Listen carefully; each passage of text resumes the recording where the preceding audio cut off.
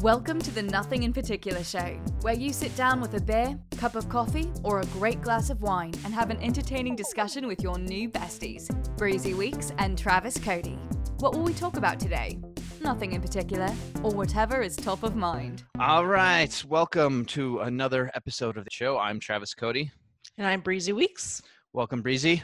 Hello. So today is part 3 of our Breezy Weeks trilogy, where I'm going to ask all of the questions that most people probably don't have about you and your life, because it's massively entertaining and fascinating to me. Is it? Okay. Plus, I'm a huge opportunist. See, I had season 1 of the All Things Hollywood show, but it was missing something. And then because I'm a guy, it took me a year to figure out what I was missing. It was like, oh, I'm missing the female perspective. Yes. And so after interviewing 10,363 people, I finally decided, being the opportunist that I am, that bringing you onto the show, since you have a huge history in the entertainment industry and you're also married to a rock star, that, you know, that would be a good perspective, and bonus for me, it ups my street cred. So, yes. So now this is Breezy's podcast with Travis the sidekick. Yes, and I accepted your offer. Also because, you know, we've been friends for a very long time. I was just thinking about that the other day. I was like, I've been friends with you longer than I've known Dallin. So. Oh, wow, look at that. Dang it, now you've blown my street cred right out of the water, because now it's like, dang it, it's nepotism. That is the way forward in Hollywood. And I'm like, it is. That's totally the way it works. Right. Exactly. There's a reason why Clint Eastwood keeps using the same people for 40 years. Mm-hmm. You're like, oh, I have friends that are cool, and let's just do that, and it's a little drama. Which is a great spinoff right there that you mentioned, Clint Eastwood, because that's where my name came from. So it came from a movie back in the 70s called Breezy, directed by Clint Eastwood. I didn't know this. I've known you for like 2 decades. Yeah. It's called Breezy. I actually have the soundtrack on a vinyl. That's it. Now we got to get Clint Eastwood on the show. We got to interview him. There you go. So if someone's listening and you know Clint Eastwood and you happen to be his personal assistant, just look me up, traviscody.com, and drop us a note. We'll have your boss on the show. Yeah, that'd be awesome. You realize, by the way, that next year is the 50th anniversary of Dirty Harry. Oh, really? Yeah. 50 years. That's crazy. Yeah, that's crazy. I actually wrote a sequel to the Dirty Harry movies. It would have spun off. Anyway, I don't know if I should say anything on air. People still, but I'm going to say it because then everyone will know that it's my idea. See, the idea was, if you look at the movies between, like, so he did 3 movies. See, he did 71 and then late 70s, and then he did a movie in like 81, and then the next one was like, I think like 87 or 88. So there's a big gap, like 8 years in between there. And so in my story idea was that you start the movie with like some Navy SEALs, and they get into trouble, and a guy breaks orders and he saves his unit, but then he gets court-martialed because he broke orders. But then you find out that his last name is Callahan. Mm-hmm. And then it goes into San Diego, and San Francisco, and he shows up at Dirty Harry's house, and he opens up, and you realize this is Dirty Harry's son.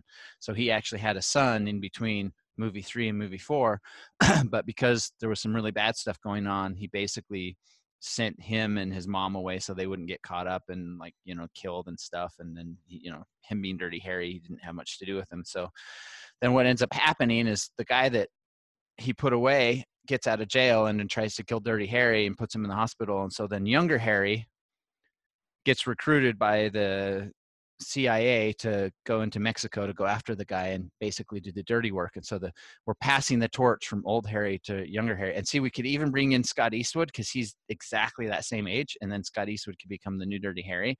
And now we don't have to worry about recasting the Dirty Harry character. We just pass it on down the bloodline. And that's the title of the movie, Bloodline. So the whole movie's around the younger Dirty Harry. And then at the end, there's an epic showdown with old Dirty Harry and young Dirty Harry taking out the bad guys. You're going to get phone calls. See? They're going to want to pick that up. I wrote that in 2009. I was going to try to do it for the 40th anniversary, but I guess now I have to do it for 50th. Okay, there you go. Scott, come on the show. I've got the new the new series It's for you. crazy. It's going to carry you for the next 20 years. You'll follow in the shoes of your dad and now I totally blanked on his name. Why am I blanking on his name? I guess. Oh gosh, this is embarrassing. I have a Yeah. total brain blank. Guy who played Wolverine. Who is that? Gosh, Oh, yes, Hugh Jackman. duh, God, Yes. that was awesome. Didn't you go see his show too, Hugh Yes, Jackman? that's what I'm Yeah. saying. I'm like, I I see his mean, face. What is it? I'm like, no, it's not Ryan Reynolds. Ryan Reynolds didn't do that's that. just I'm like, what happens as you get old. Our God, brains are just I am like. not. I'm not following Dave Asprey's advice. I need to start doing some bulletproof coffee in the morning. Apparently, Yeah. that big bowl of Cheerios and Oh, with a geez. side of sweet tarts, it's apparently making my brain go fuzzy. Don't get me started. Come on. So, Yes. all right. Well, All right. there you go. Yes. We so that's Okay. awesome. Like Yeah. Clint Eastwood gave you your name. That's amazing. Yeah. Sorry for that. Your parents must have segue. been really impressed by that movie that no one has heard of. I know. Back in the 70s, I don't know, there was an actress in that, Kate Lenz, and I think I'm saying her name right. Ugh, I'll have to look that up. But anyways, the actress in that, she really admired, and the story's kind of funny. I try to watch it. It's one of those slow paced movies, but it's cool. And it's kind of about a wander kind of hippie girl and finding her place. So That's the story of your life. yeah. Please. Hippie girl trying to find her way in life. That's so you. I know. You're like, no, that's not me. You have a name called Breezy. So you can't deny it. Yeah. All right. Well, we need to get back in there. So last time in the last episode, we left a cliffhanger and in volume 2. Yes. About how you got to where you are and being married to, one of the biggest rock stars on the planet. And I think we need to go back in time a little bit and discuss that this on the outside for someone like me, that's amazing. But from your experience in your life, it makes total sense because you've sort of been around the music industry and in kind of a big way your whole life. You growing up, you knew what people from Incubus, who were some of the other bands that grew up because they were in the Valley, which is they were like your peers, right? Yeah. Yes. Yeah. I'm not really sure why this is, but in Ventura County area, which is where I grew up in California, a lot of the people, the kids, most people were either one or all, either surfers, skaters, or musicians, and played in a band. That was your options. Yeah, we weren't too far from the beach, so we spent a lot of time at the beach. And then, a lot of my friends, mostly guys, because I just hung out with mostly guy friends, and they're just chill, and we're in bands and played instruments. I never had an interest in that. I was an artist, so I did painting, sculpting, and drawing and photography, but I loved music, and it was always around me growing up. Like I said in the prior podcast, my dad used to design album covers in the 70s, and my aunt and uncle owned a record label, and so music was just always part of me. And I know it's important to a lot of people, but for me, it's it was almost everything. I relate to music for so many things in my life: memories, people I met that I'll place a song to, moments in time, it's really important to me. So I've always gone to concerts and shows growing up, and that's what we did. My group of friends, we, hung out, whether it was, like you said, going to the beach, or we'd go to hang out at shows and listen to bands play. Far cry from where I grew up. I grew up in a town of 2,000 people in the middle of nowhere in Utah, and so our options were you got to ride horses, motorcycles, or shoot stuff with guns. Right. That was our options. Okay. The nearest mall to where I grew up was 2.5 hours away. So, jeez. So yeah, so you're like, surfing and music, and I'm like, horses and guns, and I was allergic to horses, so that kind of narrowed my options. Yeah, so I guess it's a suburb.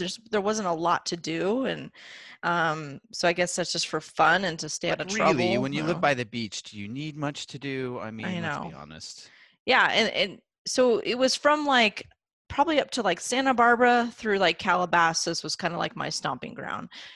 going to shows and hanging out with my friends and going to the beach and all this kind of stuff. And I'm not really sure, because it doesn't happen to everybody. So I don't really know. Not everyone's going to tell you this story who grew up in Thousand Oaks area, but it's not like a common thing. But for whatever, I also had family members that lived in like Calabasas area.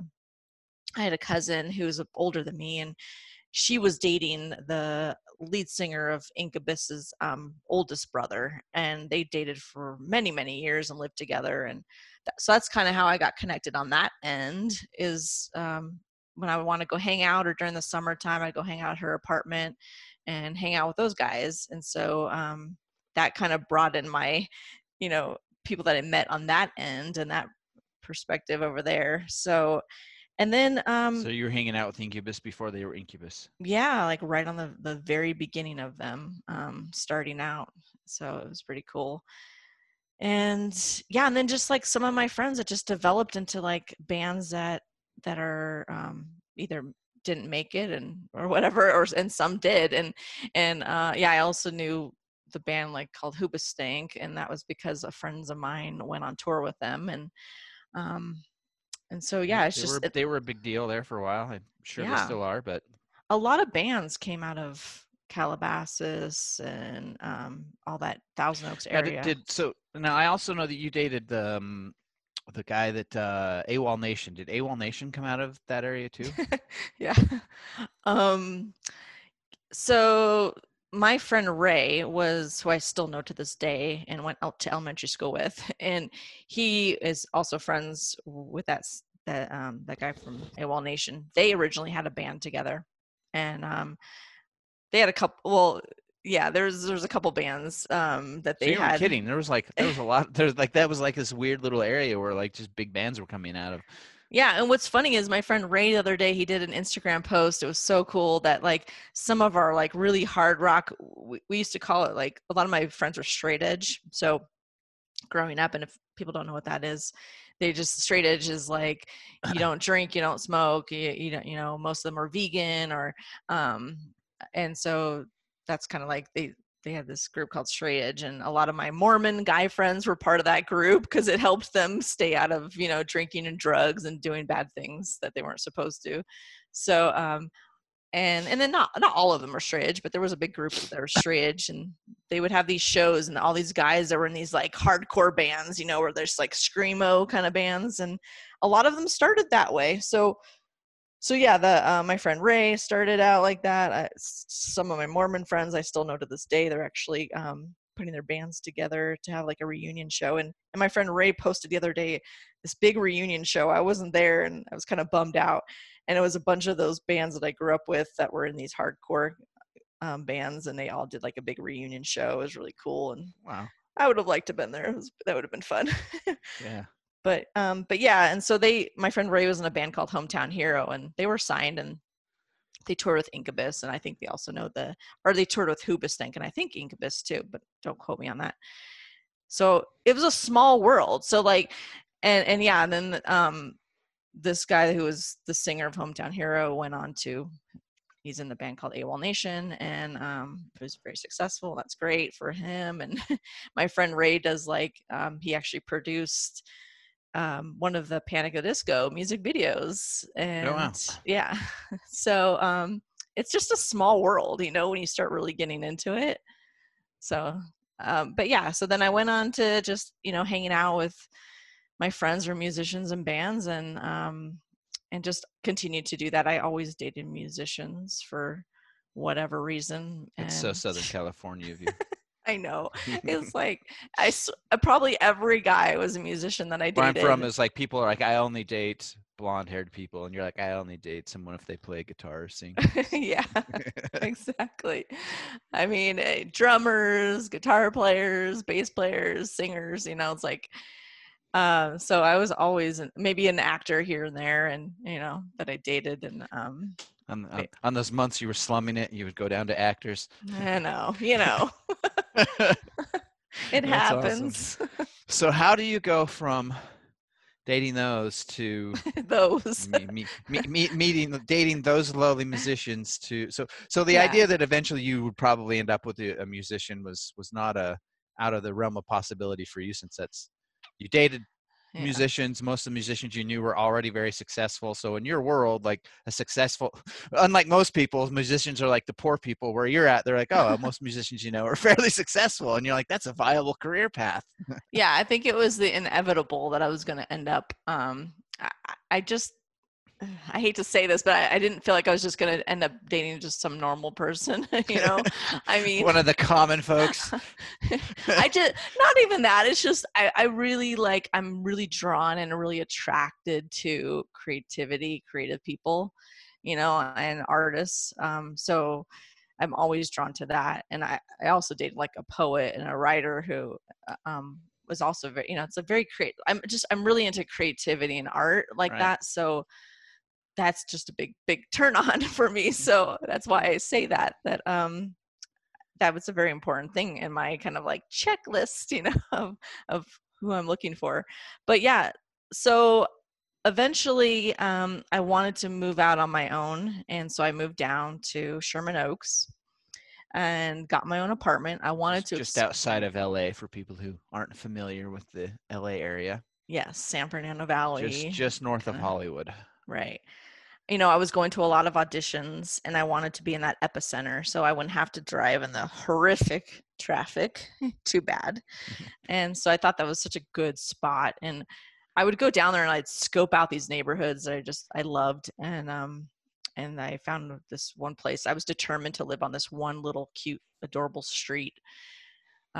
And I would drive up and down there and reply to the for rent signs and stuff. And I got one and I was like so excited because it was just this 1-bedroom, cute little apartment down there. And at the time I was applying to Burke Williams because I was doing massage therapy as my side job of also juggling going on auditions and doing. Oh wait, you had to have a real job to, even though you were like working with you know, yeah.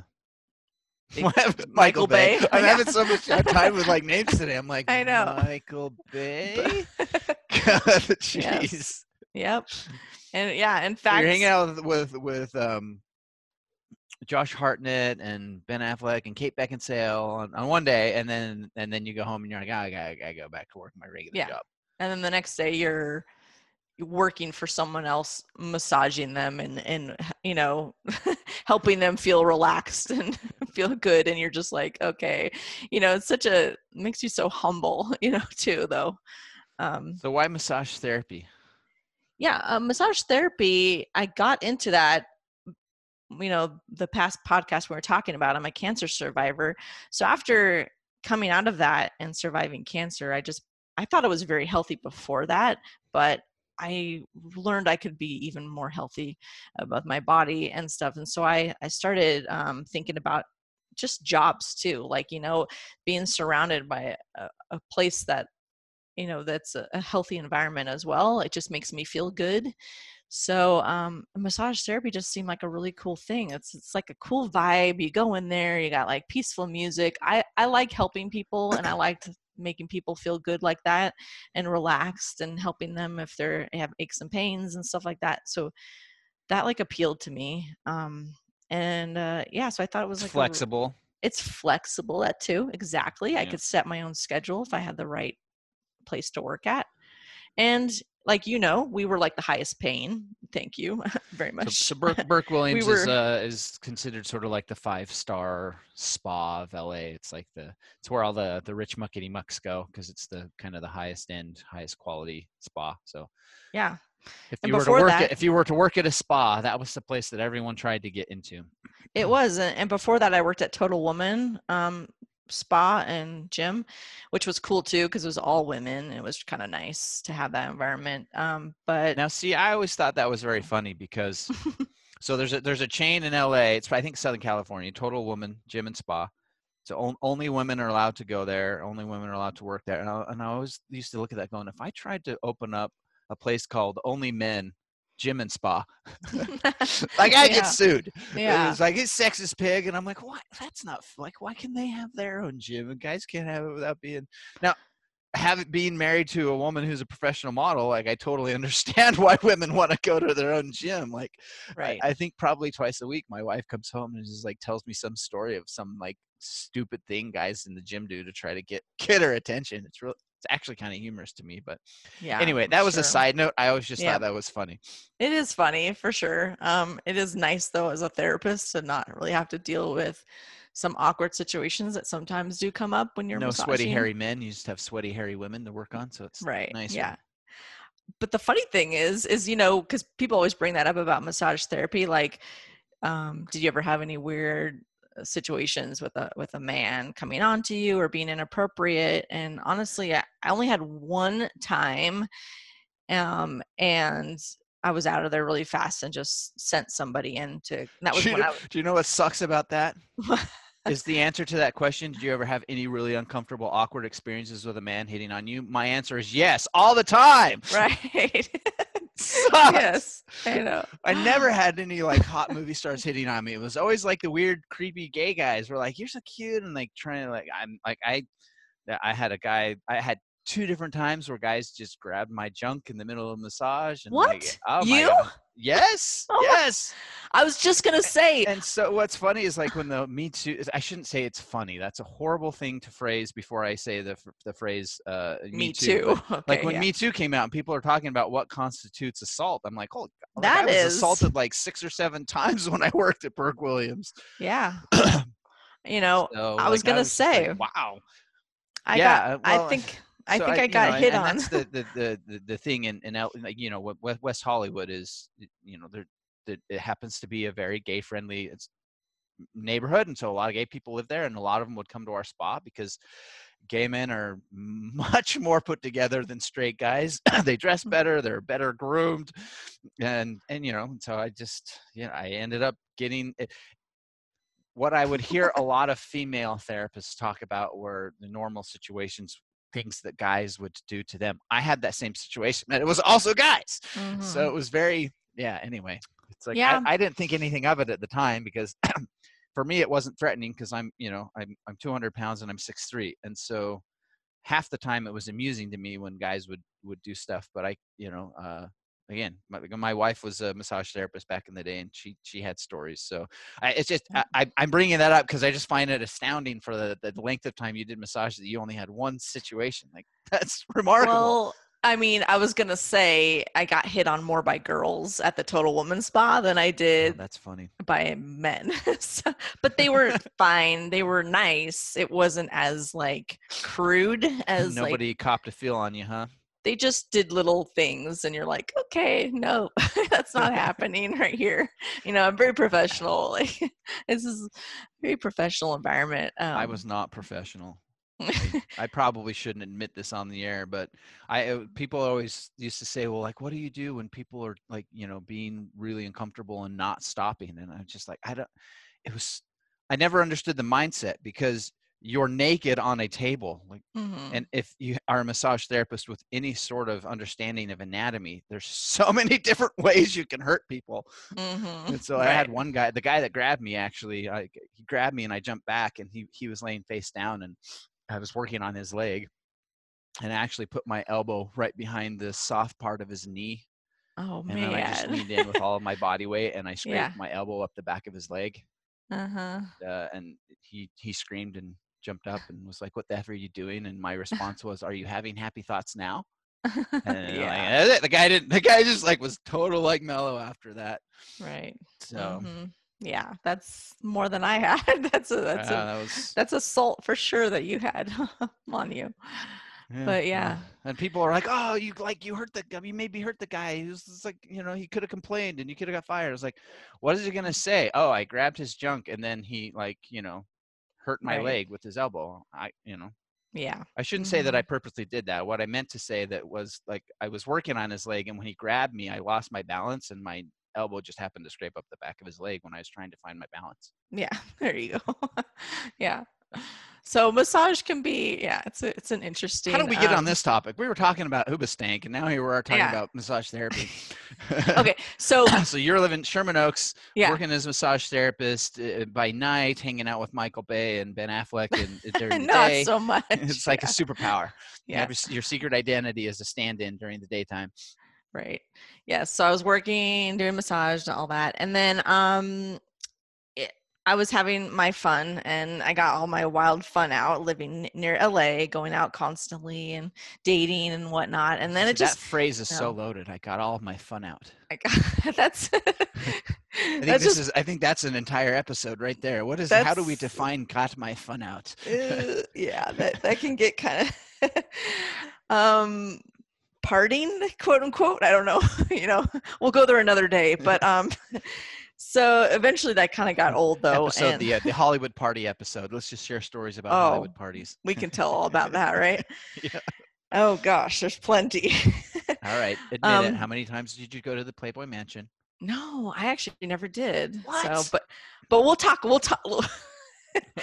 I keep derailing the conversation. We're supposed to be talking about your story here. I did get I am pulling a Star Wars in episode 3. There is a plot in there, but all of these like totally irrelevant story points keep going off for like 20 minutes. I'm like, please, will you just get back to the story? And I did get a possible proposal from someone connected to Playboy at the time. Which was funny because I had a friend that really wanted to get into Playboy, but at that moment they were really, and she's very like large chested, blonde. She is a very like Playboy, a girl you would naturally would see in Playboy, but they were trying to change over to more natural women and having, broadening it a little, with diversity and having like even a Playboy. They said he was sexist, but he was really about diversity. Yeah, and even Playboy diverse would be like a brunette. Okay, so, and I was brown hair at the time, and so I had like someone that kind of came up to me that was linked to Playboy and wanted me to consider, and I was like, that's not my realm at all. But it was so sad because my friend's like, yeah, but connect me, please. She wanted to be in it so bad, but they just weren't going for that. They're kind of done with that a little bit. But anyways, so getting back on the whole subject, doing my thing, living in Sherman Oaks. And like I said, dating people and all that stuff. And it just kind of got old after a while where I just really wanted to meet somebody like the one, so to speak, whatever that can be. And I was always into music, like we said. And so for some reason, I'm like, I'm on the internet, and I was on MySpace, which was the big social platform. That's so old. I know. I was on MySpace. Justin Timberlake's music thing? Yeah, it was cool for music, especially because a lot of bands would like book shows through there or ask their fans to come out to shows. It was actually really cool for bands and to find new music at the time. It was who's the I don't know what the deal is in my brain today. Like I just can't think of any names. It was like a huge comedian. I was like that the last time. There was a huge comedian, and like he even said like he got started, like the reason he's as big as he is, he's entirely self-made, and it was all because of MySpace. Yeah, I mean, there's some people like, Jeffree Star. He's like this, huge, does like makeup tutorials and has his own cosmetic line, and he's huge, popular, and very successful. And like, I know he like started on there. Dane Cook, that's who it was. Dane Cook. Yeah, Dane Cook. Yeah, totally. Yeah, he said he built up a huge following there, and then he self-produced his own album and spent a whole bunch of money on his own website. And then on MySpace said, hey, you can go pick up my album for like $5, and sold his own album. And then he, I believe that he made over $1 million on that first album. And then he used that money to be able to put on his own first show, and then got an agent, and then he exploded from there. But it was all because of MySpace. It was great for that. And so, I was always on there looking for new music. I always loved like indie bands too. And for whatever reason, I was kind of like thinking I was getting sick of LA and sick of that whole scene. And the dating scene in LA, as you know, is way different than some other places where it just, especially I hate to be like stereotypical, but especially guys, like they just don't have that idea of possibly having this commitment, this long-term commitment that might turn into marriage or a family. They're not really thinking about that. Like we said, we're talking about people that come to Hollywood and LA to pursue their dream, whether it's music or acting or whatever in the entertainment industry. It's mostly that. So it's hard to find someone that, like, I had serious boyfriends, but as far as talking about that next level, like having a family or getting married, is just kind of not, and something that they're thinking about. It's not So not really the rock star vibe. yeah, so it's hard to find that, and I really wanted that. That was something that I want to have, and so I was just kind of like getting sick of the whole LA scene. I was even thinking about, I don't know if you know this, but I was considering even moving and going to like Colorado or even Utah, studying additional massage classes and working out there, just to kind of get a different feel Enough and was lifestyle. enough. Yeah. LA can be a grind on people. So like, not to get off on tangent, but Yeah. I went to LA specific for acting, and I was there for about 2 or 3 years and just got so emotionally and mentally beat up from the grind of being in Hollywood that I left for a year and did go to Utah, and I went there specifically just for massage school, not because I ever wanted to do it for work or whatever, but I just, it was an excuse for me to get out of LA for a little bit and recalibrate. So I mention that because I totally understand getting, you reach a point where you're just like, is this what I want? Maybe it's almost like having in today's world, it's like detox. Like you need to have a detox from the entertainment industry. Mm-hmm. It's true. Yeah.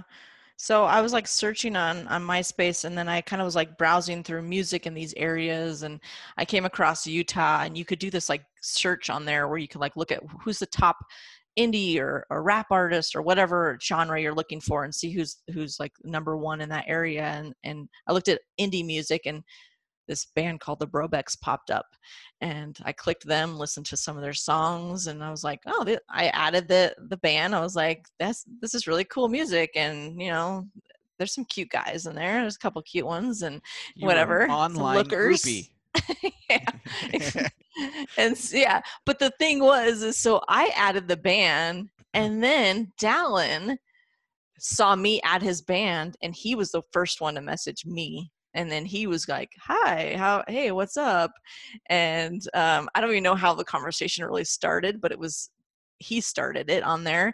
And at first, when he was replying to me, he's doing it under the band account. So I'm not sure which guy is talking to me. Oh, no. And I'm like, okay, what guy first? I got to figure this out. Which guy is it? And not to be like cocky, but I was kind of like on this like whole realm of like, I really want to date a lead singer. Okay. Which this is so funny. This is 2 years of drummers is enough. This is, I'm talking 28-year-old, or 27, 28-year-old brain. Okay. And I just like, I dated drummers. I did date a couple singers that we like mentioned before, but like, I was like, okay, it needs to be, I just broke up this relationship with, I think he was like maybe a bass player or whatever. And I'm like, no more of that. Like, I want the front man. So I was like, what guy is talking to me? And sure enough, it was Dallin. It was the cutest one in the picture. I was like, yes. And there's 2 singers in the band. So he's one of the singers. I was like, yes. Okay. Score. And then, we started just talking like online, just as friends, just friendly. At the time we had like, AOL instant message, did a lot of that. We didn't really have FaceTime like we do now. So we couldn't really like see live person to person. So I was looking off dark ages of the internet, no FaceTime video streaming. Yeah. How did we ever survive? We're going off of pictures, and like he had a couple little fun, like little makeshift music videos. So I try to like watch video to kind of see him in action, and like I was just talking to a friend of mine about social media back then. It was a little bit safer, where the fact that so many people didn't have filters or knew how to do Photoshop. Right. So, you kind of saw what you were getting, like now it's like, you never know anymore with people. You're like, is this really them? What filter do they have on the, on their picture? Yeah. So, so I think he could, believe that it was really me in these pictures, as long as I'm posting my actual self, which is also a thing nowadays, that people don't even have their own pictures. But people didn't really come onto that yet. So we started talking. We talked on the phone, and I met you then. At work, me and you met as friends and started talking. That was just the same time. This is about the same time. That's funny. But for the record, just public record, you met me first, so you've known me longer than Dallin. I met you first, That's and awesome. like I said, I was dating someone like musicians and whatnot, and I just broke that all off because I was done with it. I was like, that's it. I'm just gonna hold out till I meet somebody cool. But I was getting over that whole, grossness of these people and trying to get that out of my brain. And I met you working. We started talking and just becoming friends. And then I remember one time, and then I started at the same time I'm talking to Dallin and all this stuff, and he then came out to California a couple times on his tours. Now he was living in Utah. I was living in California. His band was going to come on a little mini tour and come out to California.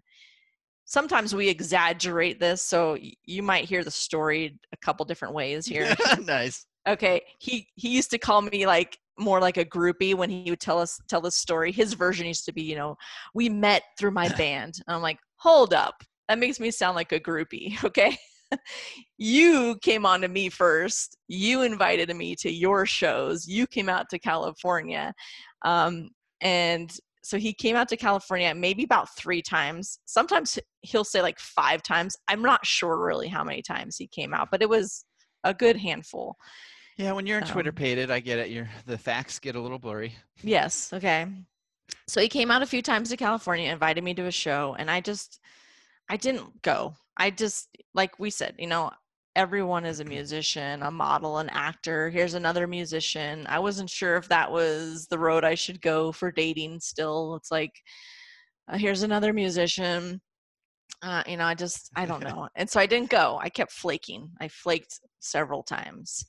And then finally, one of the times that he asked me to come out to a show when he was out in California, we had been talking a lot at this time as friends on the phone and knew each other quite well that way.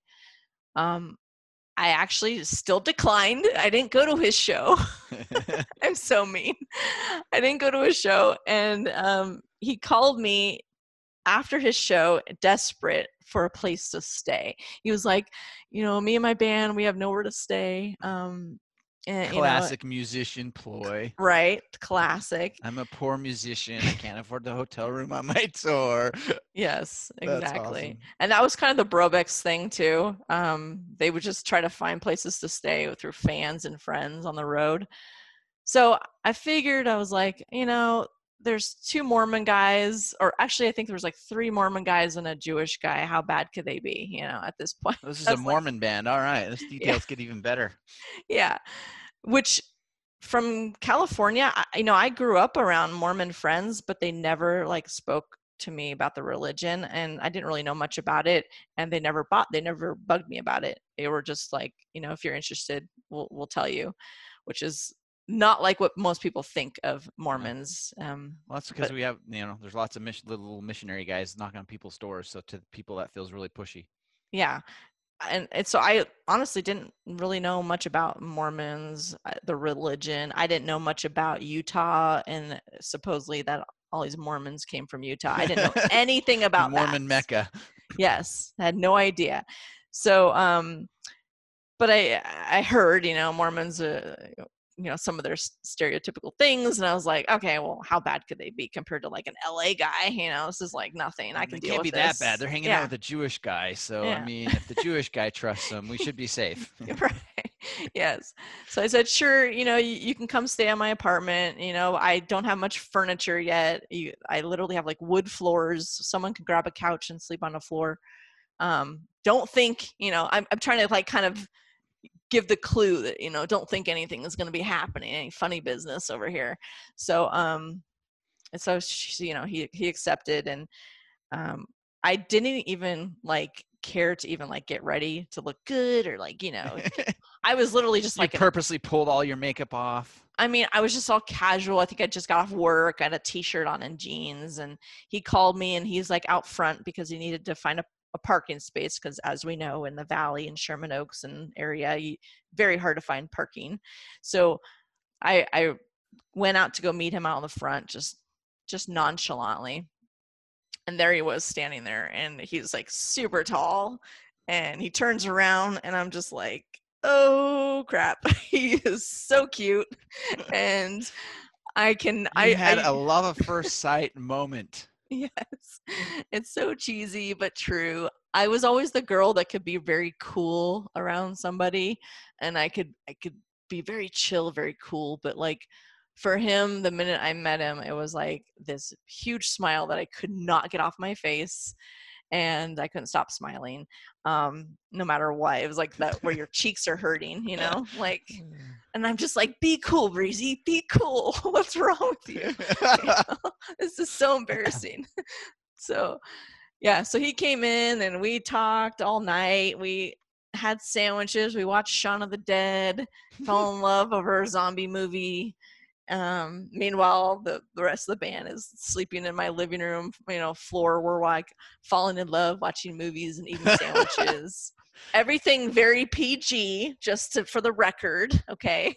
I was really trying to, like, again, I didn't know much about the Mormon religion, me not being part of any religion at the time. I grew up like atheist and stuff, but spiritual. So I was like, okay, what do I do or not do? Like, what do I, I don't want to, like, do something really naughty. Like, I want to jump this guy's bones, but he's Mormon. Will that like condemn him to hell? I don't know. Right. So very PG-13 maybe.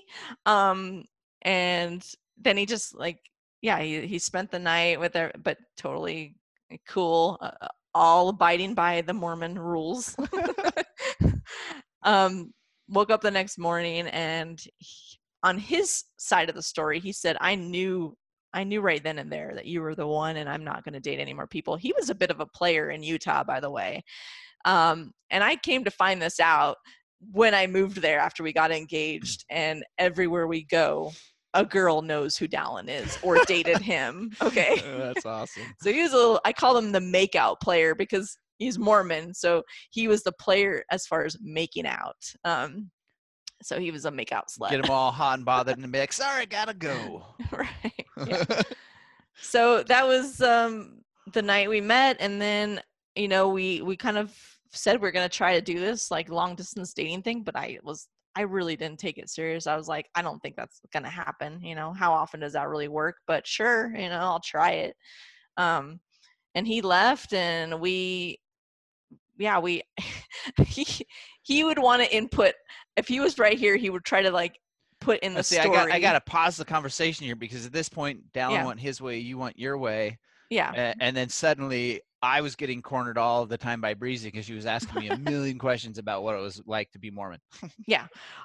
All of a sudden, that's what, all of a sudden everyone goes, my friends and family were like, I'm telling them about this cute Mormon guy, and I fell in love, and oh my gosh, and all these like big plans immediately. And they're just like, whoa, slow down, like, and also in California, like I said, with dating and marriage and family, people commonly don't do it until later in your life. So I'm like about 27 at the time. People will date for like 5 years before they even talk about getting married. Oh yeah. You'll date, you'll move in, you'll do Utah, everything. You date like 3 months, and then you get engaged, and you have a 3-month engagement, and you're married. Mm-hmm. Yep, for sure. And then you like have, you get pregnant on your honeymoon. That's exactly that's it.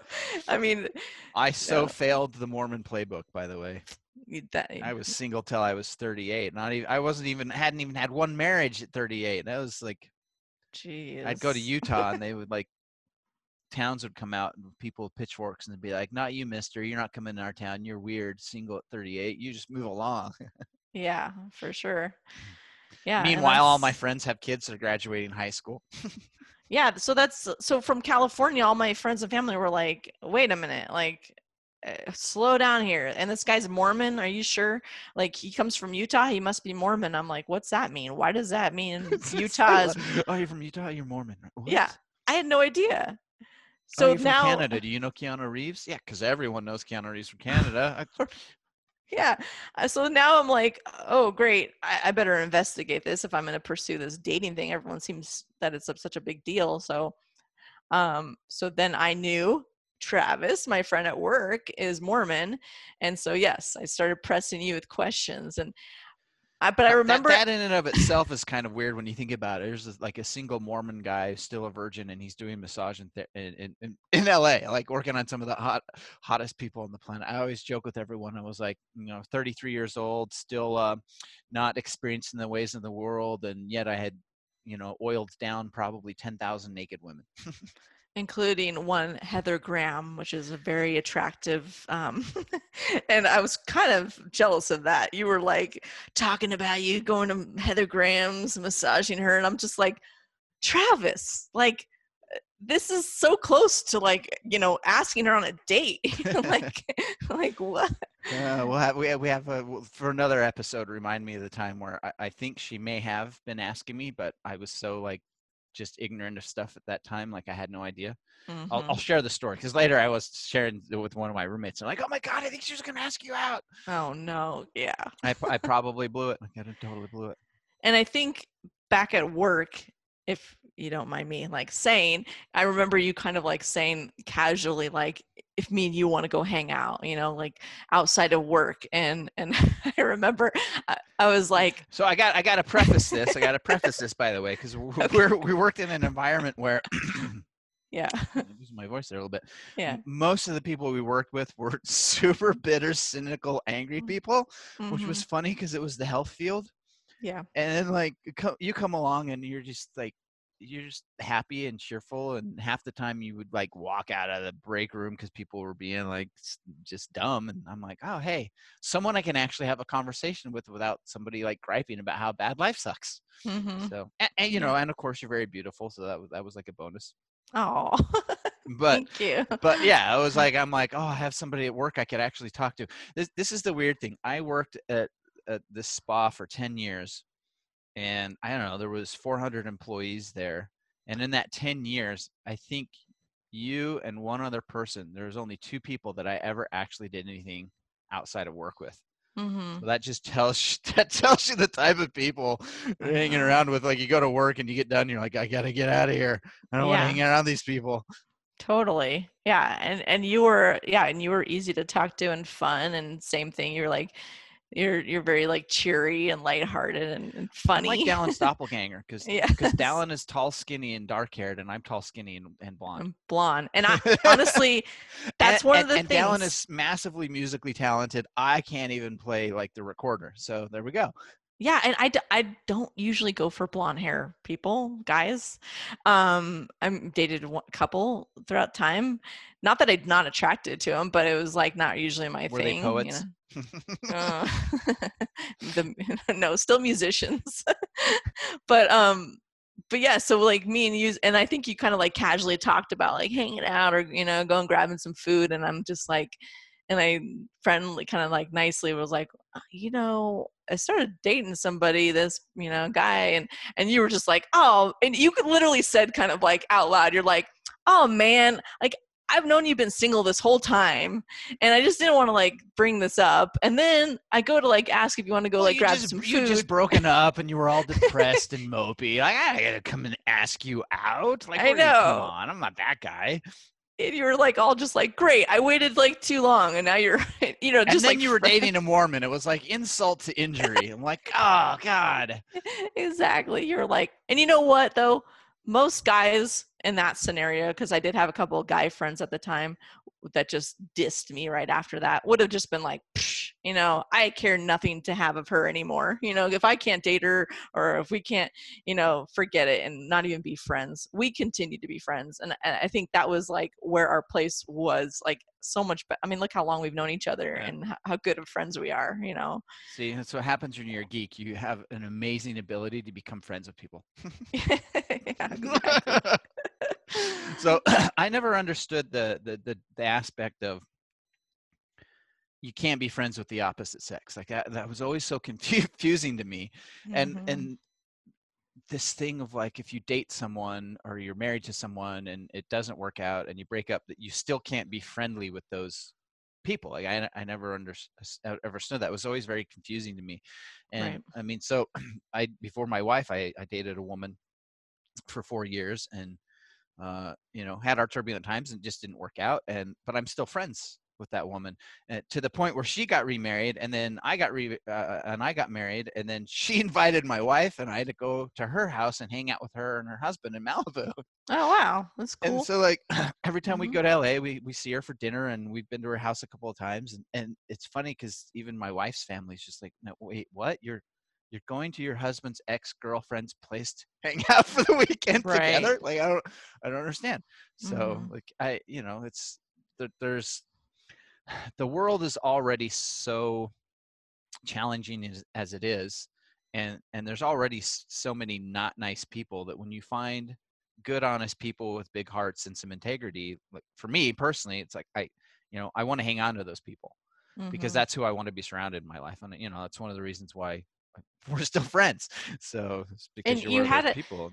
You had a connection, and if it went on for even a couple of years, it's like, that's something you invested in and had a connection with that person, that, so it is important. I mean, well, and I always looked at Bruce Willis and Demi Moore, how even after they broke up, how people, like, the tabloids would make such a big deal when they would get together for holidays, and it was Demi and her new family and Bruce and his new family, and they were all hanging out together at Christmas, and people were like, oh, how does that work? I don't understand. It's like, well, why can't some people aren't meant to be in a romantic relationship, but they're really great business partners, or they're really great friends, and there's nothing that says that it's all or none. So my wife was telling me about that same thing when she was in college, how she would hang out with guys, and these were like her best friends, and they did everything. And it wasn't just one, or it was like her group. Like, there was a group of 3 or 4 guys and a couple girls, and they were all just hanging out, and they were doing everything.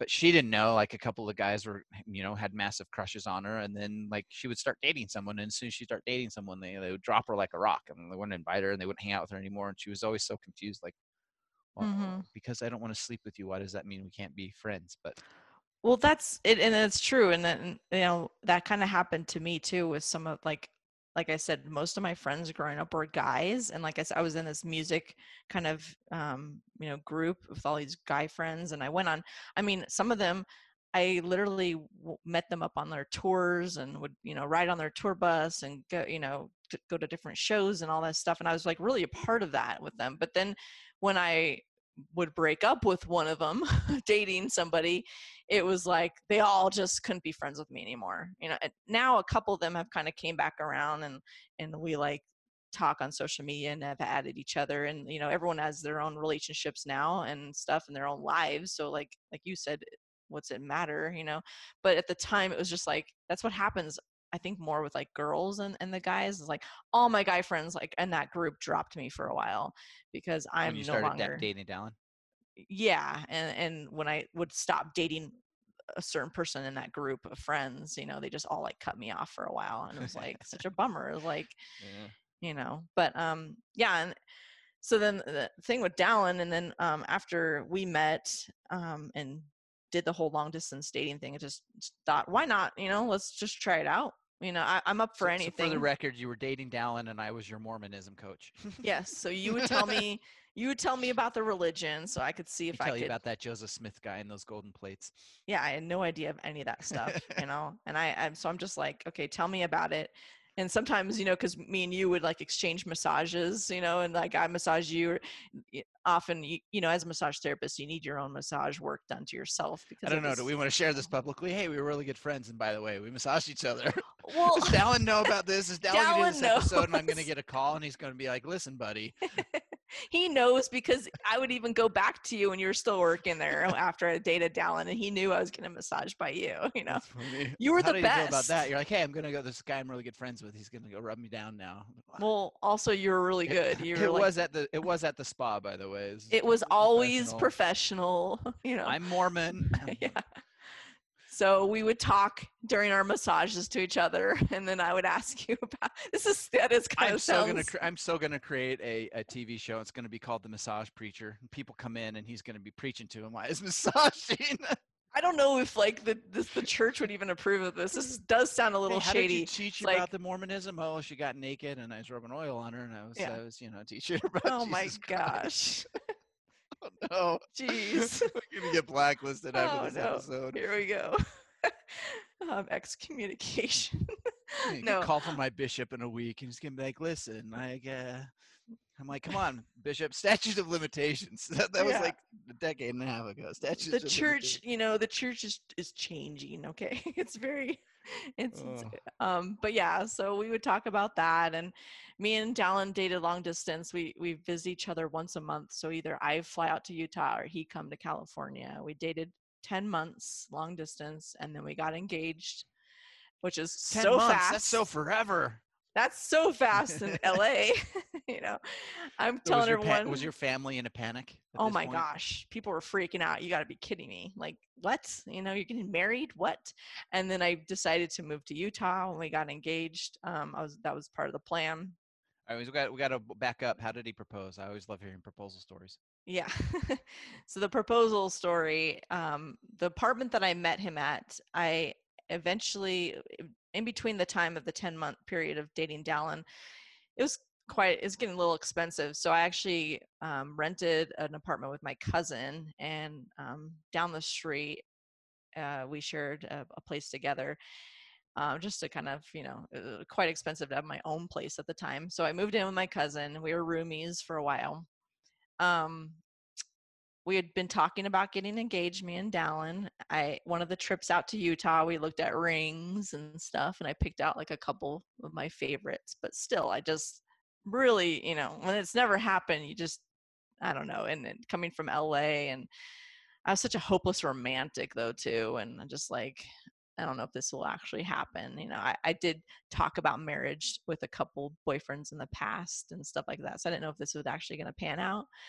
So anyways, yeah, so I just got off work one night, and I get a phone call from him, and he he said he was supposed to be coming out like later that week. We had plans for him flying out, and he's going to help me start packing up and moving to Utah.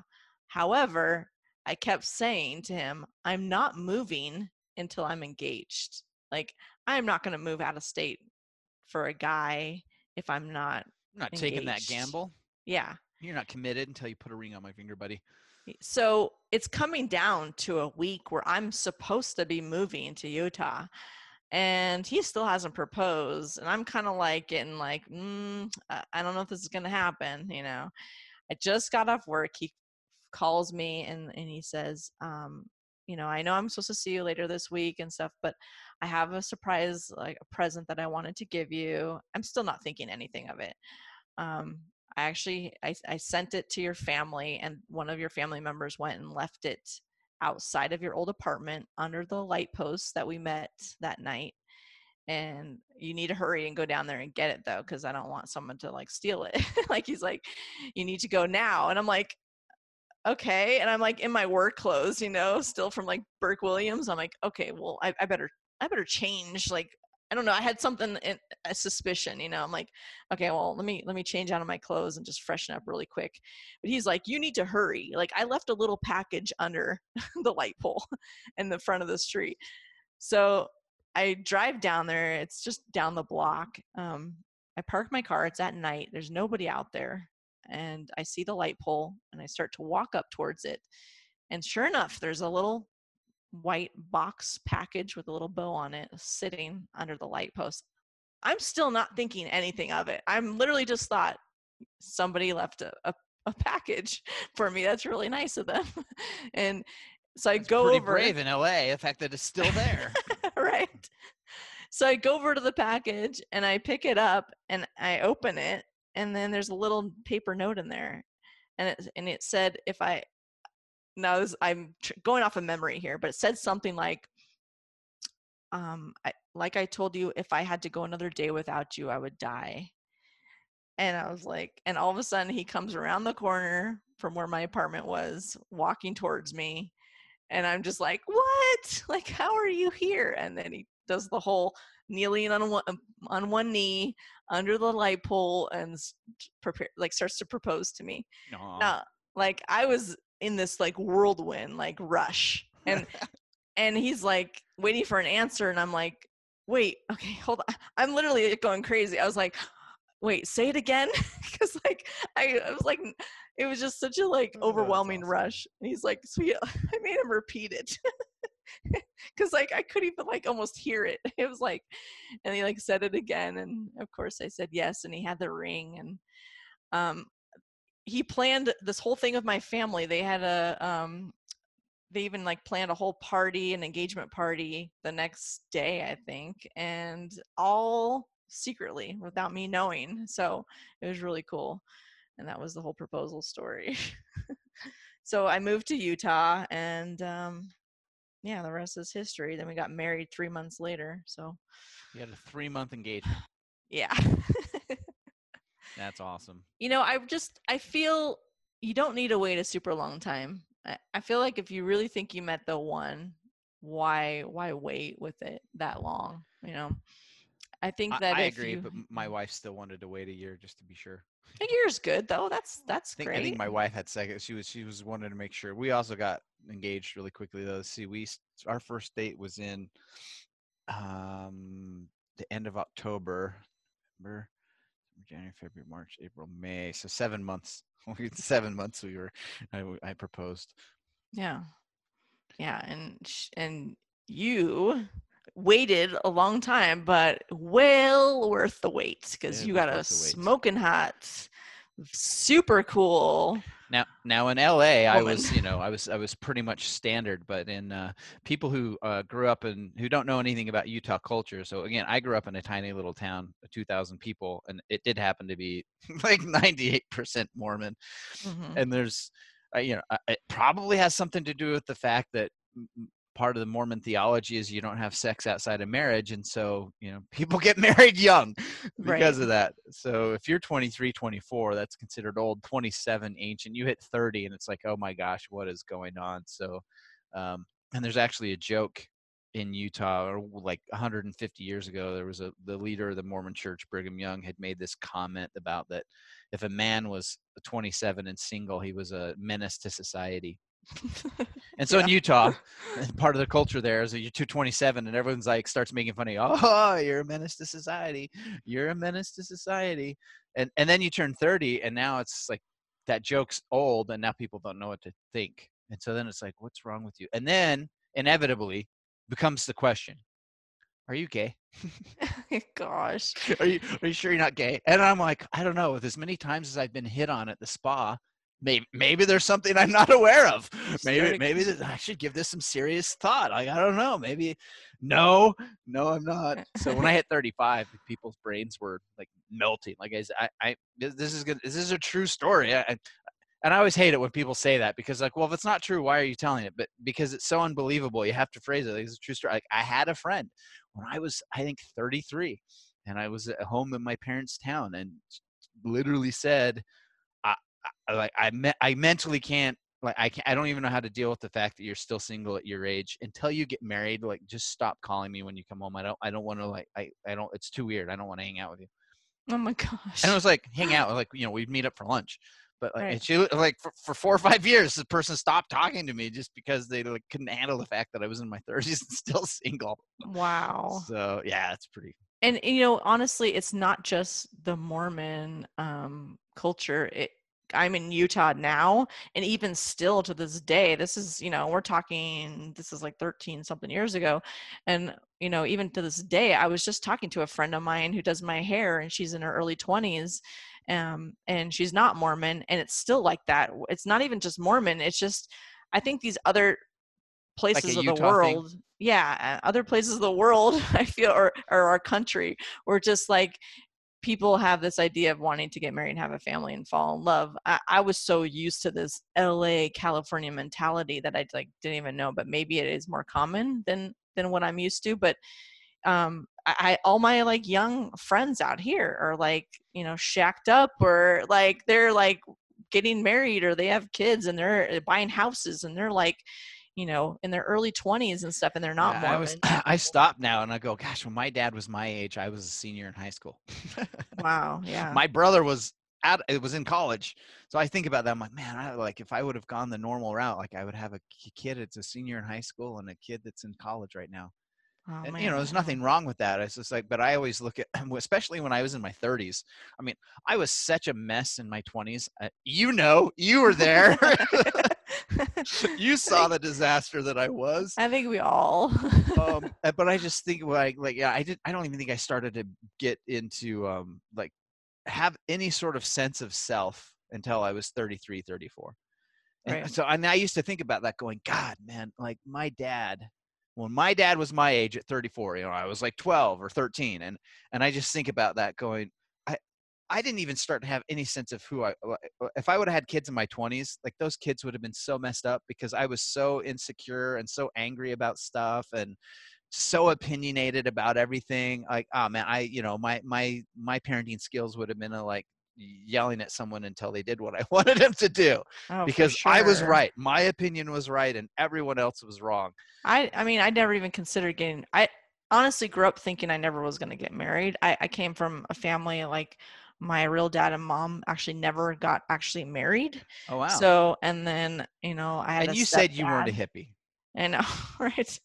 I mean, they were, by law married because they had a child and lived together for so long. But so I just never thought I was even going to get married for a while, or let alone have children. It didn't even occur to me till way later past my 20s. So I agree with you with that. But that was the thing with like when I met Dallin that was so attractive. I think he was 25 at the time that I met him, which is just bearing that whole Mormon, stereotype where he better start shacking with somebody. But when I met him, he's just like, yeah, he had all these dreams and aspirations of life, but he also really wanted to have a family and get married. That was a main goal that he had in his life that he wanted to have. And he even had like a bank account with money saved for a ring for that future person that he meets. Wow. And that was just such a turn on. I was like, oh my gosh, like this is so hot. Alan was so much more put together in his 20s than I was. And let's, for the record, everyone, and most that know me a little bit or are online and social media and stuff, he was not a rock star when I met him, though. This band that he was in called the Brobecks, now they were quite popular in Utah, but nowhere else. So, all right, so let's segue into that then, because we're this episode's getting pretty long. That's what that was the whole point of episode 3. Yes. Was to talk about how you met Dallin, and then what was the events that led him from being like, a little 3-man band in the backwaters of Utah to, eventually being a bassist for one of the biggest bands in the world, and now having one of his own bands, because that story is fascinating. Yeah. And, again, I'm pulling a Kathleen Kennedy here where I'm going off on all these tangents and pulling totally irrelevant storylines that make no sense to the overall context. But here we go. All right. So